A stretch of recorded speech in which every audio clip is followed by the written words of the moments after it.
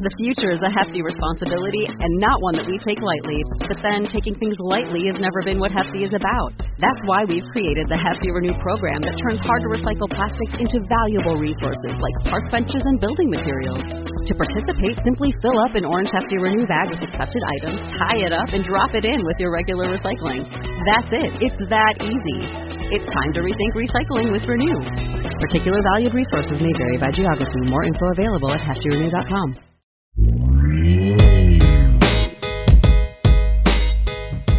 Welcome, Typology Tribe. Ian Morgan-Cron here, host of the show on which we explore the mystery of the human personality through the lens of the Enneagram. I'm in the studio here with my buddy, my handler. I do what I can. Man, you got a full-time job. Anthony Skinner. How you doing, Ian? Man, this has been a good week. It's been a whirlwind. You've been out. Mm-hmm. Yeah. Yeah, man, I was in California. I was speaking at Catalyst. How'd that go? You know, it was a trip. Was it? Yeah, it was a trip. You know, it's a big crowd. Mm-hmm. And it was a cool room, really great people. Got to connect with some old friends. And, but still, you know, here's the thing about those gigs, right? You speak for 25 minutes. Right. Like there's a clock on the stage. Countdown, right? yeah. Right. There's a countdown clock on the stage. It's 25 minutes, but it takes 3 days to do 25 minutes. Seriously, it's like the day before, you pack, right? You just got to get it together, figure out what you're saying, blah, blah, blah. Yep. The next day, you're traveling. Yep. Then you speak. Yep. Then you got to spend the night. It was in California. Yep. Then you got to come back the next day. Then you got to unpack. It's like 3 days for 25 minutes. Right. I hope it was worth it. That's intense. Well, I am the beneficiary of people that send me texts and say, I'm here, I'm watching Ian, it's awesome. So Really? I get the feedback. Yeah. Continue. So I was getting those while you were there. I know. What did they I forgot you say? were there, and I was like, yeah. Well, okay, so there are 2 Steve Brewsters that live here in town. Oh my gosh, I had this experience. Yes, go on. And I get them confused. So sometimes one will text me and I'll think it's our drummer friend. Right. But then I'll actually realize, no, it's my other friend, Stephen Brewster, who does branding, and he was the one that was there, met you, and shot me the text. That is so funny because this guy came up to me and said, hey, I'm Steve Brewster. I know you from Nashville. And I looked at him and I went, you are not Steve Brewster. So shout out to both of you, seriously, I Steves. thought I'd had a head injury, and I was like, did you have like plastic surgery? Or It was crazy. Yeah. Crazy. Well, I'm excited today. Yeah. We got a good friend of mine in the studio. I know. I'm looking forward to this. Enneagram 2, JJ Peterson. Okay, wait. Let's tease that out for a minute because we have an ad to run before we get to our guest. Maybe it's an important one. Yes, For it is. JJ's sake. That's right. Yeah. Could be. A fellow too. A fellow too. Yes. Right? Yeah. JJ, have you been in therapy before? I have. Good. Yes. So I want to tell you about restoring the soul. Go on. You Restoring- had me at therapy. So I got this friend. His name is Michael Cusick, and he runs an organization called Restoring the Soul in Denver, Colorado. And for 20 years, my friend Michael has been offering 2-week or 1-week intensives, right? 1 to 2 weeks for people for whom a typical 50-minute weekly hour simply is not enough. Yes. Right? Yes. So when people have, they've got to get a lot of work done in a hurry, right? Because they're in crisis or because they just simply don't want to spend a year getting to the root of their issues, right? They get to call Mike and go out there and spend a week or 2 weeks with him in these half-day intensive blocks. And it's a pretty amazing deal. I've known Mike for 30 years, and I can tell you he's like one of the best therapists I've ever known. Yeah. No, he's legit. He's the real deal. So, Typology listeners, if you are interested in what I have just described, right? Psyche boot camp. Psyche boot camp. Yes. You need to call my friend Mike at 303-932-9777. That's 303-932-9777. Or you can go to restoringthesoul.com and learn more about them there. And if you go to restoringthesoul.com/typology, you are going to get a free PDF entitled 5 ways unaddressed trauma may be affecting your relationships. Yes. Oh, I'm so in. There You go. are I'm so in. on that. Yeah. JJ's over here. He's writing down the number. I'm gonna- He's texting Mike right Yeah, now. that's right. exactly. That's Well, right. listen, I'm in favor of therapy. Sending it to 10 other people. That There you go. You know what? I've never stopped to think about it, but I don't know if I could count all the therapists I've had. Yeah. Yeah. I'm sure they could count it. Any- they could count you. My insurance company Yeah. could, I'm sure. There you go. Yeah, right. JJ, welcome to the show. You are an Thank you. Enneagram 2. I am. Yes. Proudly. Proudly. Why? Okay, great. That's a good place to start. Why are you proud to be an Enneagram 2? Why am I proud? Well, I think one, I kind of already had a whole philosophy about the way I like to live my life, and I knew things about myself, but it wasn't until I became familiar with the Enneagram that it put real words to things I was already living and feeling and thinking. Mm. And so in a lot of ways, it really, I would say, I guess, acknowledged something in me that I wasn't sure was real. Does that make sense? Like in the sense of where I kind of have always seen myself as I've described myself as a great number 2 anyway, not even with outside the Enneagram, right? Like, Right. I'm a really great vice president. I'm a really great second in command always. And not because I'm afraid to lead. I just feel like I can do my best work by serving others who are out ahead a little bit. And once I began to study a little bit of what 2s think, feel, and how they act out in relationship, I started going, yes, okay, this is it, like everybody says, the Enneagram read my journal, and like that's it. Like once I took the test and I started reading the results, I was like, yes, finally there's words to this, and there's really meaning behind it too. Mm. And then and so I think there became, like, I really am proud to be a 2. That I own it. I also try to own the unhealthy side of it, Right. but really, there's a lot of it gets me excited to think about being a 2. Mm. Well, you should be. I mean, Cool. yeah, I love mean, that. 2s are fantastic Yeah. human beings. Yes, they are. When they are. when they are living in that space. Yeah, Or when Right? they are. yeah, Yeah, when they are, right? yeah. Now, when we first started the conversation, I said to you, what do you really want to talk about today? And you said, let's talk about 2s at work and in relationships. Now, why did you want to talk about relationships? I think because it's such a mystery.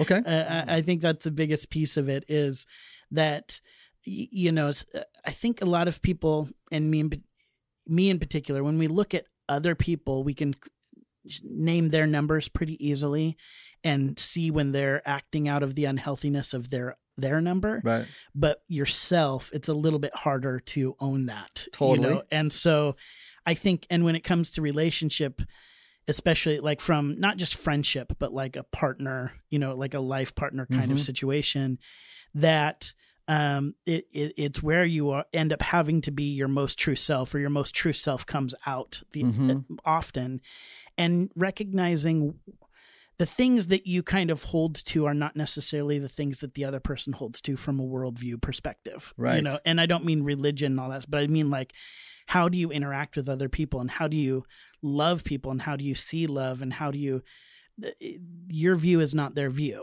And so I think for me, just, I don't know how to dig into this, but just kind of understanding myself a little bit more, and then how to walk more healthily in relationship out of that. Mm. I know that's a big. No, it's great. Are you kidding? That's fantastic. All right, so as you look over the landscape of your relationships, now I'm talking about romantic partnership relationships here. What, as you sort of consider them, where has there been a pattern of crash and burn, like around the same issues? Not crash and burn, but I would say pattern of maybe hurtfulness. Like I don't. There aren't crash and burns, but I tend to love creating moments and being like very emotionally connected. Right. And I have found that sometimes my romantic partners don't share that. Oh. And so like I'll kind of, I'll say this, I'm trying to think of a very specific example. Like, I'll say, we were talking earlier, but I actually did this. What are 3 things you love about our relationship? Okay, so you posed that question. I posed that question. Right. Yeah. And I'm honestly like, it's part of it is I actually just want to share with you. It's not even that I really need to know. Right. It's I want to share with you. This is what I'm thinking anyway. How much I love this and why I really think that this is special. And my partner saw that as an attack. What? Yeah. Like a little bit of a, like, oh, you don't think I value this relationship? And I was like, no. We're on a 6-hour car drive and I'm making conversation. Right. and I wanted, like, there's some things I was just thinking about that I love about our relationship. And I wanted to share those. And then I was curious what you would think. Yeah. But do you think what they were picking up on or perceived was that was actually your way of asking for a reassurance about the relationship? It could have been. Yeah, it could have been. Because that is a very common 2 move. Is it? Yes. Yeah. Let me repress my own needs in the moment, which is I need to be reassured. So I'm going to reassure you. Yes. Yes. And then what I hope to get in return, unconsciously perhaps, is a reassurance like, here are the 3 things I love about our relationship. Yeah. So instead of just asking, what are the 3 things that you love about our relationship? Yeah. You know what I mean? Or I'm feeling, I don't know, kind of like I need to know. Yeah, I'm feeling a little bit of a distance here. Yeah, and can you just, what's going great about our relationship? Instead of being honest about your needs, which is what 2 struggle to understand is like what their needs are. It was sort of like it's like a fishing expedition. Yeah. You threw out the bait and you were hoping it would hook, and then you wouldn't have to acknowledge your needs as a 2, because 2s don't want to acknowledge their needs. Yeah. Right? Yes. You didn't have to acknowledge your needs, but you got them met anyway, but sideways. Yes. By setting it up as this game almost. Yeah. I'll tell you 3 things. You tell me 3. Yes. It's like, yep. Yeah. And that's a real example that really happened. That's not I just interpreted this. Yeah. No, and I do think that makes a lot of sense. I would not have consciously said that that's what I was doing. But I probably was, because I like to do a lot of, and a lot of what I would try to do, say like on big long road trips or different things like that, was continue to establish a stronger foundation for the relationship. Right. So there would be a lot of like, I'm going to ask you questions that are, that lead us to deeper connection kind of thing. So even just like tell me a childhood memory, or something like that, that probably in my mind was coming across as a innocent, like, I just want to get to, but really I wanted that person to know me and I wanted them to ask the questions of me. Right. And so I would ask the questions of them. Okay. So again, this is so important, right? Yeah. You had a need. Yeah. But you were trying to get it met indirectly. Yeah. Under the guise of some other thing. Yeah. Right? Yep. So that gave you the freedom to ask for what you needed without asking for what you needed. Yes. Right? And I'm sweating now.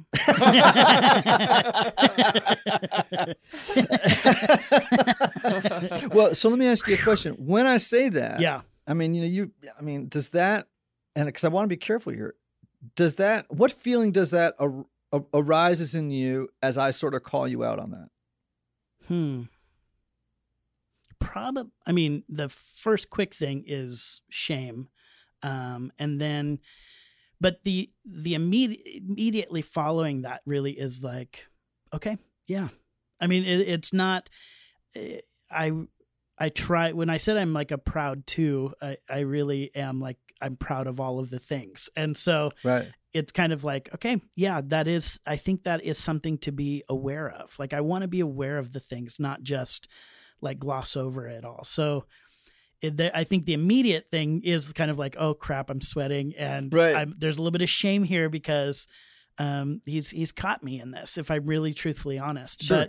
But also it's like, oh, okay, that allows me to understand where that's coming from. And also in particular situation, that relationship, I probably should have been trusting my gut a little bit more, knowing that there wasn't that solid foundation, and I should have been acknowledging that. And I knew things were not quite where they should be, and I was trying to push that down and fix it by, let's ask some fun questions. Right. And, Yeah. and in Right. reality, I probably should have been trusting my gut and either said something more direct earlier or broken things off because I knew of where it really was. But you stuck in there, didn't But I you? stuck in there for 3.5 years. Thinking what? Thinking what would happen? I had seen the best in my partner at different times, and especially in the beginning. And I just wanted to get back there.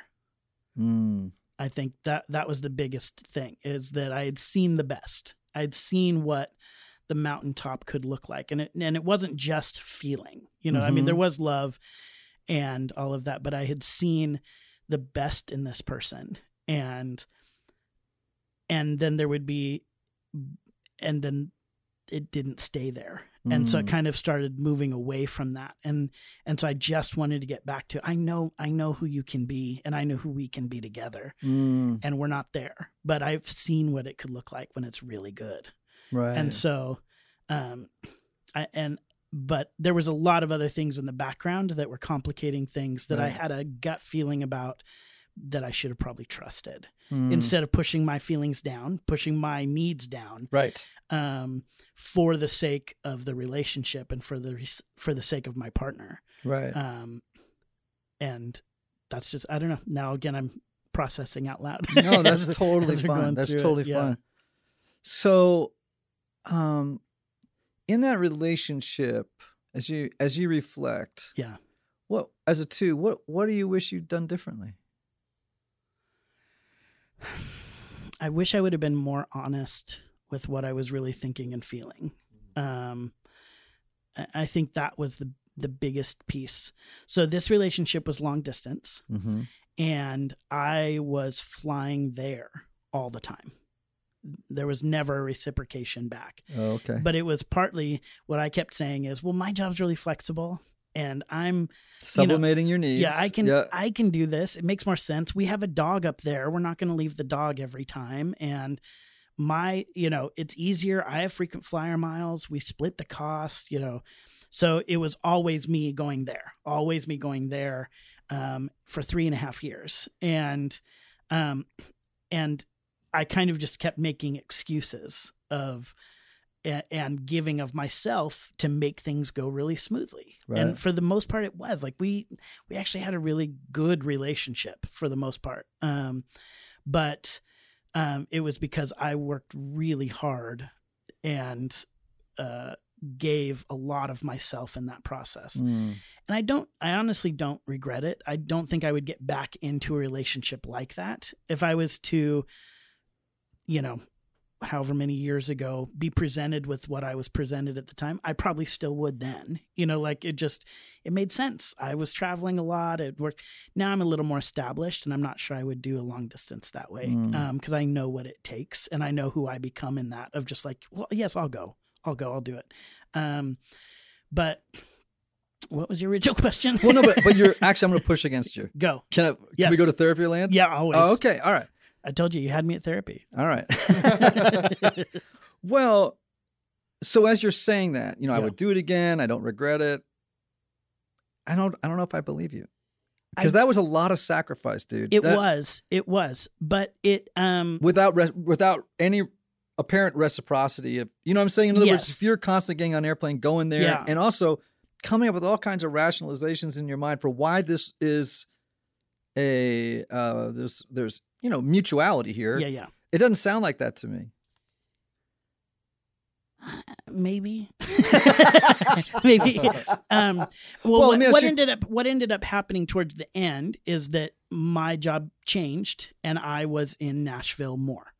And so now before there was, I might end up there. I might end up in New York, or I might end up here, or I might end up in LA, and so there was a lot of kind of openness to it. And as long as that openness was there, then the traveling back and forth and setting up life there, I didn't love it, but I chose it. I don't feel a victim in that. Like I kind of, it was part of the cost that I had counted to be in the relationship. But once my job changed and once I was more established here and I bought a home and like Nashville was my place, then I actually did have the ability to say, okay, this is not sustainable. And I need to know that we're moving towards something permanent, or we have at least, and it doesn't even need to be now. It could be a couple of years from now, but I need a plan, because this of me traveling back and forth and kind of leaving things up in the air is not going to be okay forever. And then that's ultimately when it fell apart. And so, how did you feel in that moment when it fell apart? When it fell apart, if I'm most honest, stupid. Oh yeah, come on. What's that mean?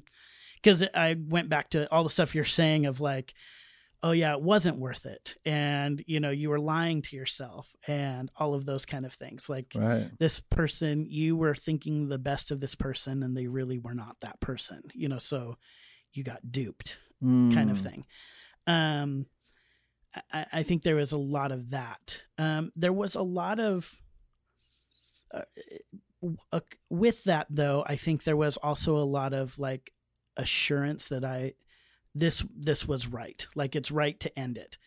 And that's why I say I don't necessarily regret how it went, because through the whole relationship, it was like, yep, this is okay for this. It's kind of like just taking the next step forward.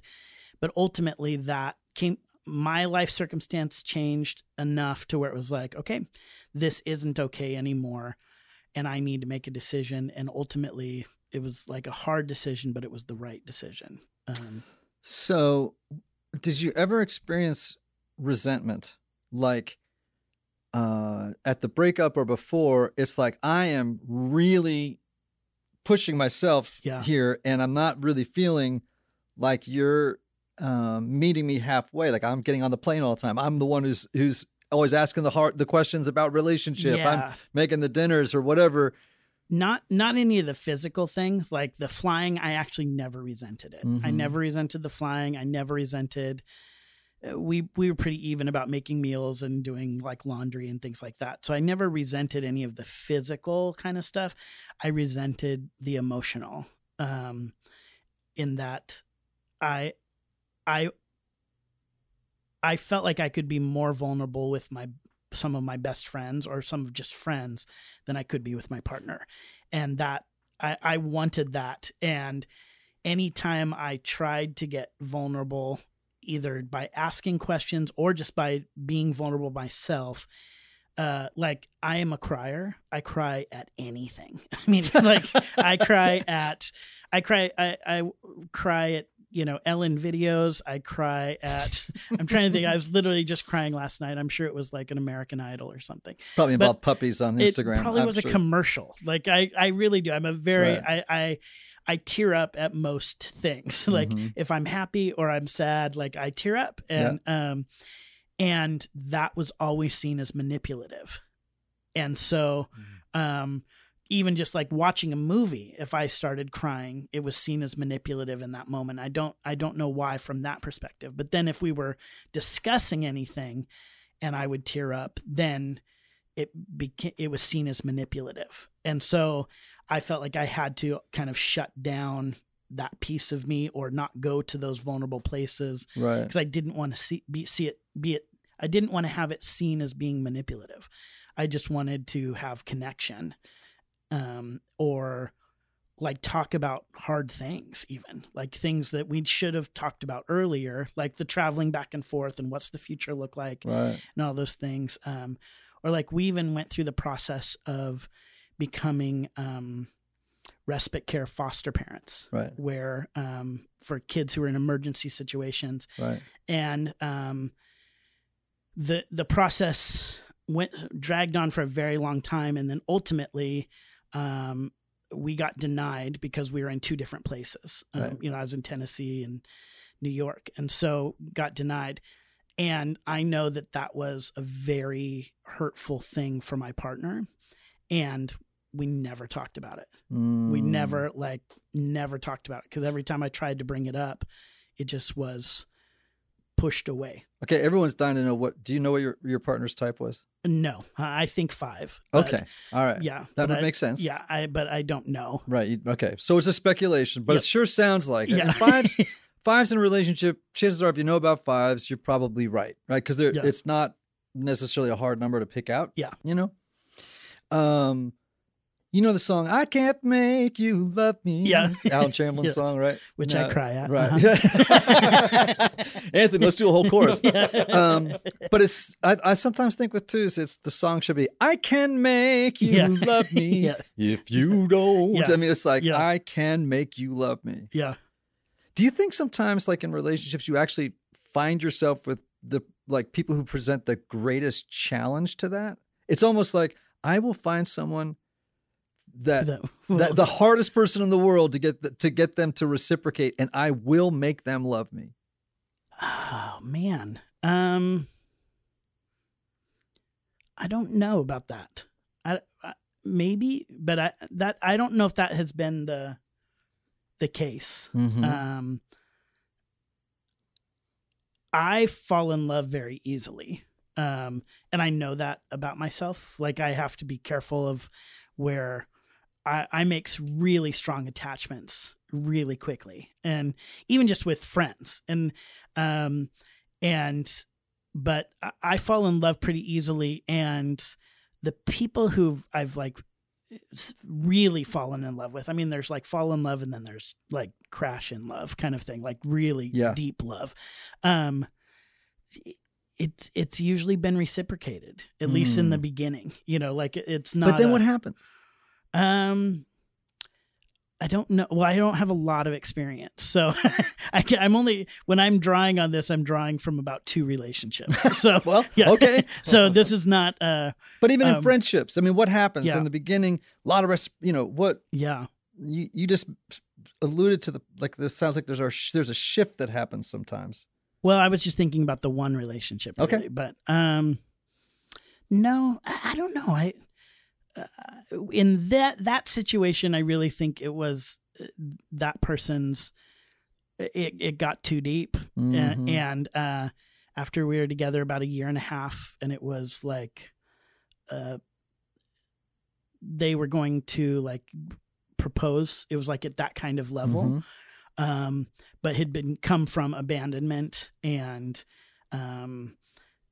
Father left, mother left, kicked out of the house, all this stuff, like totally abandoned by everybody kind of thing. And then my family is very loving and accepting and, and come on in, you're part of a family now. And I honestly just think it didn't know how to deal with it. Didn't know how to, even when we're in the relationship, just kept saying like, I'm really independent. I'm really, really independent. And I'm like, well, so am I. We don't live together. We're like, right. We're doing, what do you think I am? I'm not. And maybe they thought I was dependent, very dependent, but just very like needed to be on their own and kind of out there. So I think truthfully kind of freaked out a little bit once it got too deep in that relationship. What did you learn? If someone came to you and just said, JJ, like, what's in a 2-3 sentences, what did you learn walking away from that relationship about yourself and about relationships in general? I think it is to trust my gut. And it's kind of what you were saying. But when I say gut, I think it means the feelings. Like when I would have these feelings or even like stuff that I would just know and I would push them down for the sake of the other person. Yes. And I would say like, okay, you're just being needy, like saying it to myself, you're just being needy. And so,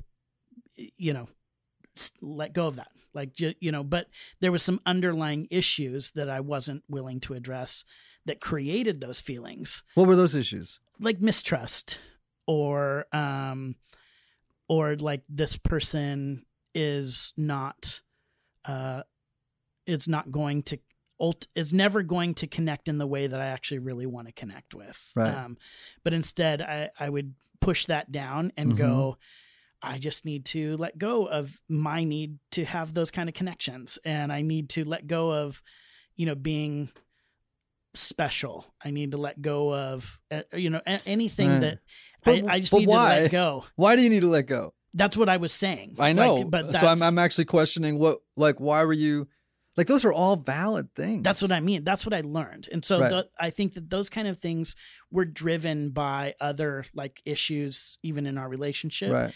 And that was what my gut was telling me. My Right. gut was telling me that something is wrong. Right. And I was saying, don't be needy to myself. Right. Instead of something is actually wrong here. And I deserve to be treated a little bit better.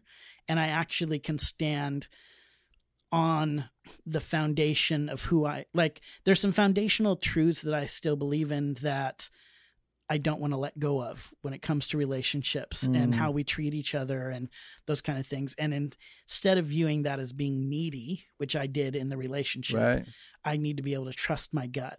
And I think all the things that I didn't trust in myself before, afterwards, I've realized, oh, that was all true. It was all Yeah. true. And I still loved the relationship and we're still friends actually. Right. But it just, there's zero doubt in my mind that I shouldn't be in it anymore. You Right, know, right.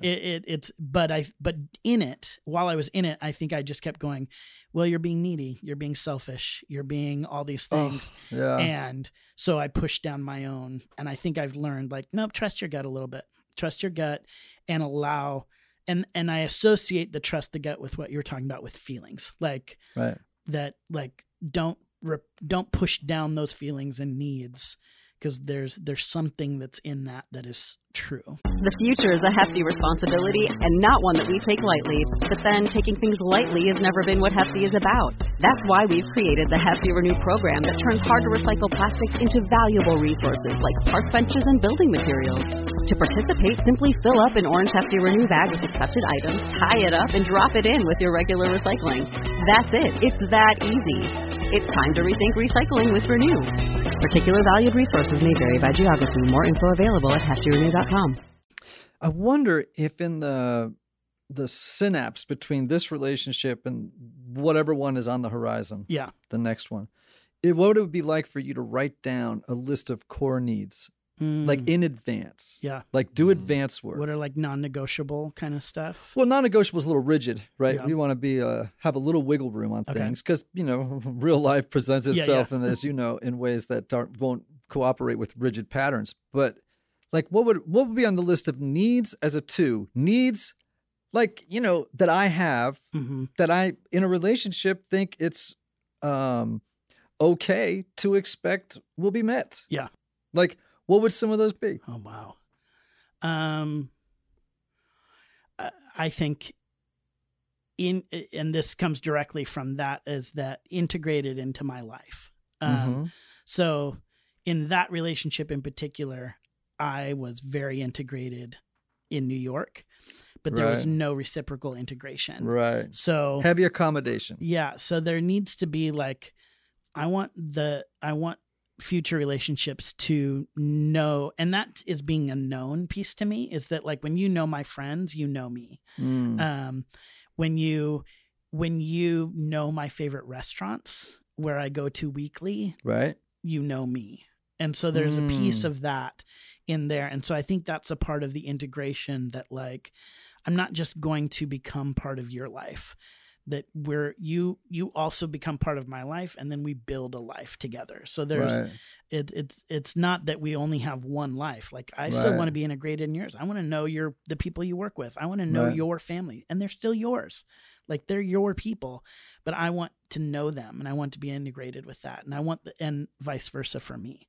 So I think that's a big piece, because and I think another one is curiosity, which kind of goes in that as well. I want you to be curious about me. There's a lot of different layers to me, a lot of Right. different, and I want you to be curious. That to me shows a desire to be known and know me, kind of thing. So I think curiosity, integration, and I think just based on that relationship, just be able to have deep hard conversations. Hard conversations for me are actually a part of drawing in closer. You know, like if we can actually have a conversation that makes us both feel a little uncomfortable. I don't want to live there 90% of the time, but I think I was reading something the other day about it was a psychology article, and they were talking about how, you know, I work for StoryBrand, and so in any good story, there's a good problem. Problem makes the story, right? And so I was researching stuff on problem and different stuff, and they were saying that I believe it's in marriages, the strongest marriages have to have a problem in them, and the interaction has to be about, I think it's for every 10 interactions, you need 1 or 2 negative interactions in order to keep the relationship strong.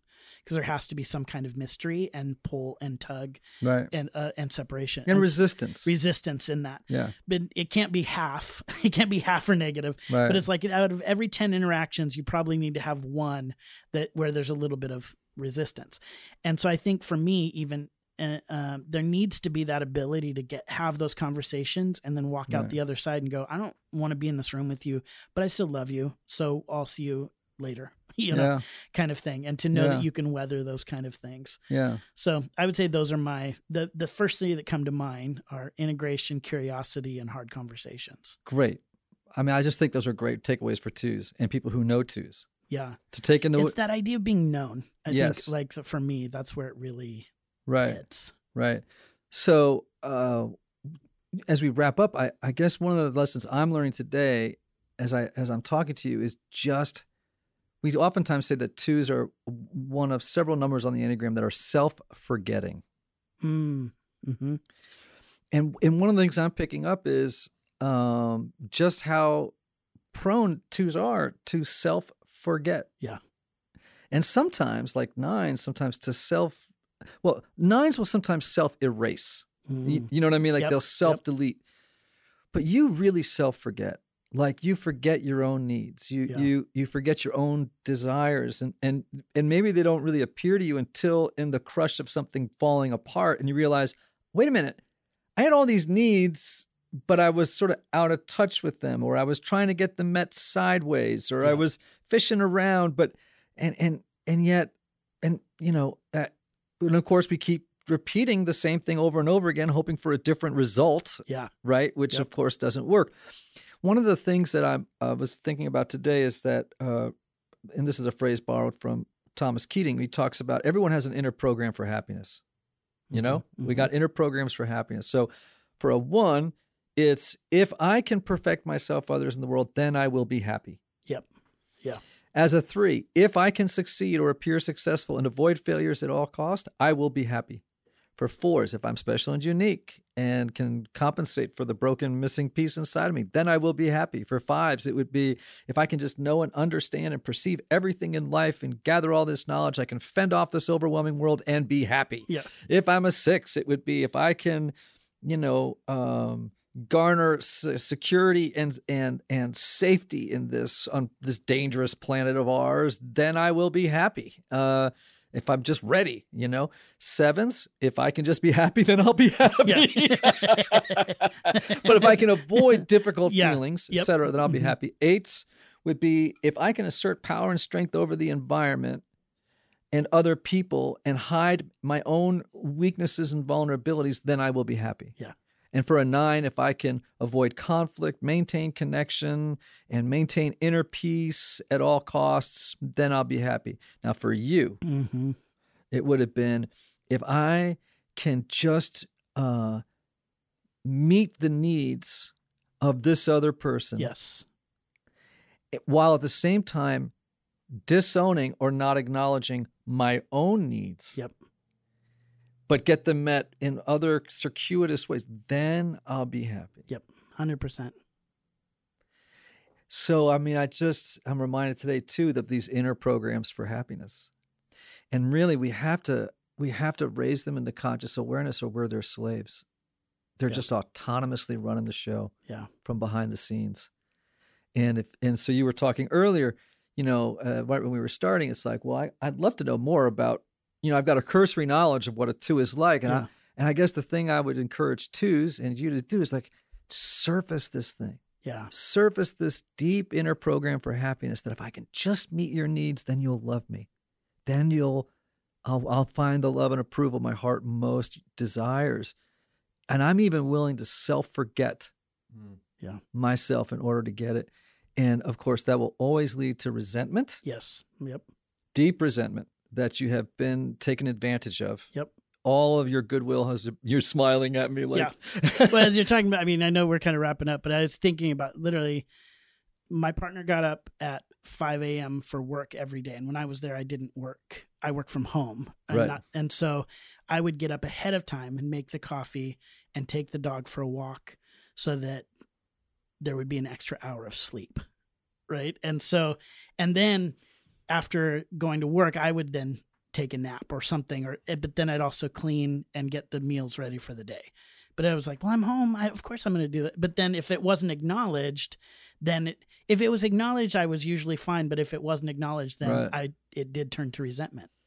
Yes. But it was because I'm getting up an hour earlier than you, and Yes. I'm also not having to. Right. I could sleep in too. You know, you could do this just as much as me. But you handed the keys of the kingdom over to this person. Oh, 100%. Right? Yeah. And so this is emotional dependency for every number. This is so important. That person is not responsible for your happiness. Yeah.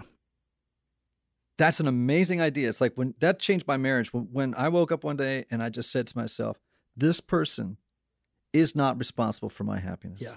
I am. Yeah. And if I tether my happiness to how this person reacts or behaves toward me or doesn't behave toward me, I'm screwed. Yeah. And so are they, because I've placed them in an unwinnable situation here. Yeah. Right? And that's where I would try to balance it when I would know it's too far is when I would always tell myself, am I feeling like a victim? Like because I hate, I know that there are real victims in this world, but I really hate victim mentality. And so when I found myself going into victim mentality and those kind of situations, I had to stop and go, what choices are you making that are causing you to feel like a victim here, taken advantage of? Right. And then I would have to either stop making those choices or address them in the relationship and go, hey, I actually feel taken advantage of. Or do I care? If I don't really care that this isn't being acknowledged, then I can keep doing it. But otherwise, like I need to actually own it and either bring it to the surface or stop doing what I'm doing. Yeah. Jay, this is awesome. Okay. Integration, curiosity. What was the third one? Integration, curiosity, and I believe you said integration, curiosity, and hard conversations. Yes. Great. Those are great takeaways for twos and people who love twos or want to love twos better. Yeah. Well, JJ, this was really the word I'm going to use is, was a sweet interview. Mm-hmm. You know what I mean? Like, again, you're going to make me cry. No, but because here's the thing. Because what my heart tells me in these situations, we're both on the heart triad. I'm a 4, you're a 2, right? Yeah. First of all, I would just say to you, your needs are good. Mm-hmm. Your needs are really good. And they're not overstated. Like, don't listen to, those, when you were saying, oh, I'm so needy, that sounds like a sort of a relic message from the past that is just playing itself over and over again in your head. Like wanting to be seen, wanting to be known, wanting to feel like the object of curiosity, wanting to feel integrated. These are not unreasonable needs. Yeah. And I do think for all twos, just like that actually and you're in a good space to do it now because like you're in the synapse between a relationship that was and the next that's coming, and there is another one coming, JJ. Like to be able to write down, this is what I need. Yeah, that's good. In advance. Yep, that's because really good. Once you're in it in the rush of love, you'll throw all that out. You'll self-forget. And you should write down now, what are my needs in the next relationship, and then put them on a wall somewhere and, put them up there as markers of health. I need this in a relationship. It's not too much to ask that these be here. So, I mean, and just also remind twos not to self-forget. Yep. Don't self-forget. That's huge. Yeah. I love you, man. I love you. This has been a great time, man. I feel enriched. I feel enlarged by the conversation, and that always tells me that something good happened. As do I. Man, good. Well, folks, listen. Another episode of Typology, digging deep into the human heart, even, not just personality, into the heart. Listen, everybody, we love you. Don't forget yourselves. And remember the words of the great Oscar Wilde. Be yourself. Everybody else is already taken. See ya.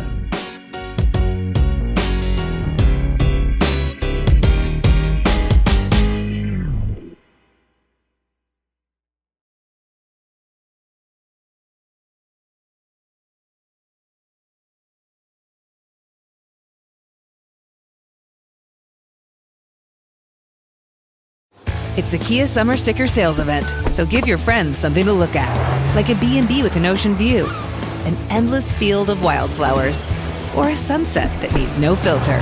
Make this a summer to share and save with a capable Kia SUV or powerful sedan. See your local Kia dealer or visit kia.com to learn more. Kia, movement that inspires. Call 800-3334-KIA for details. Always drive safely. Sale applies to purchase of specially tagged 2024 vehicles only. Quantities are limited. Must take delivery by 7/8/24.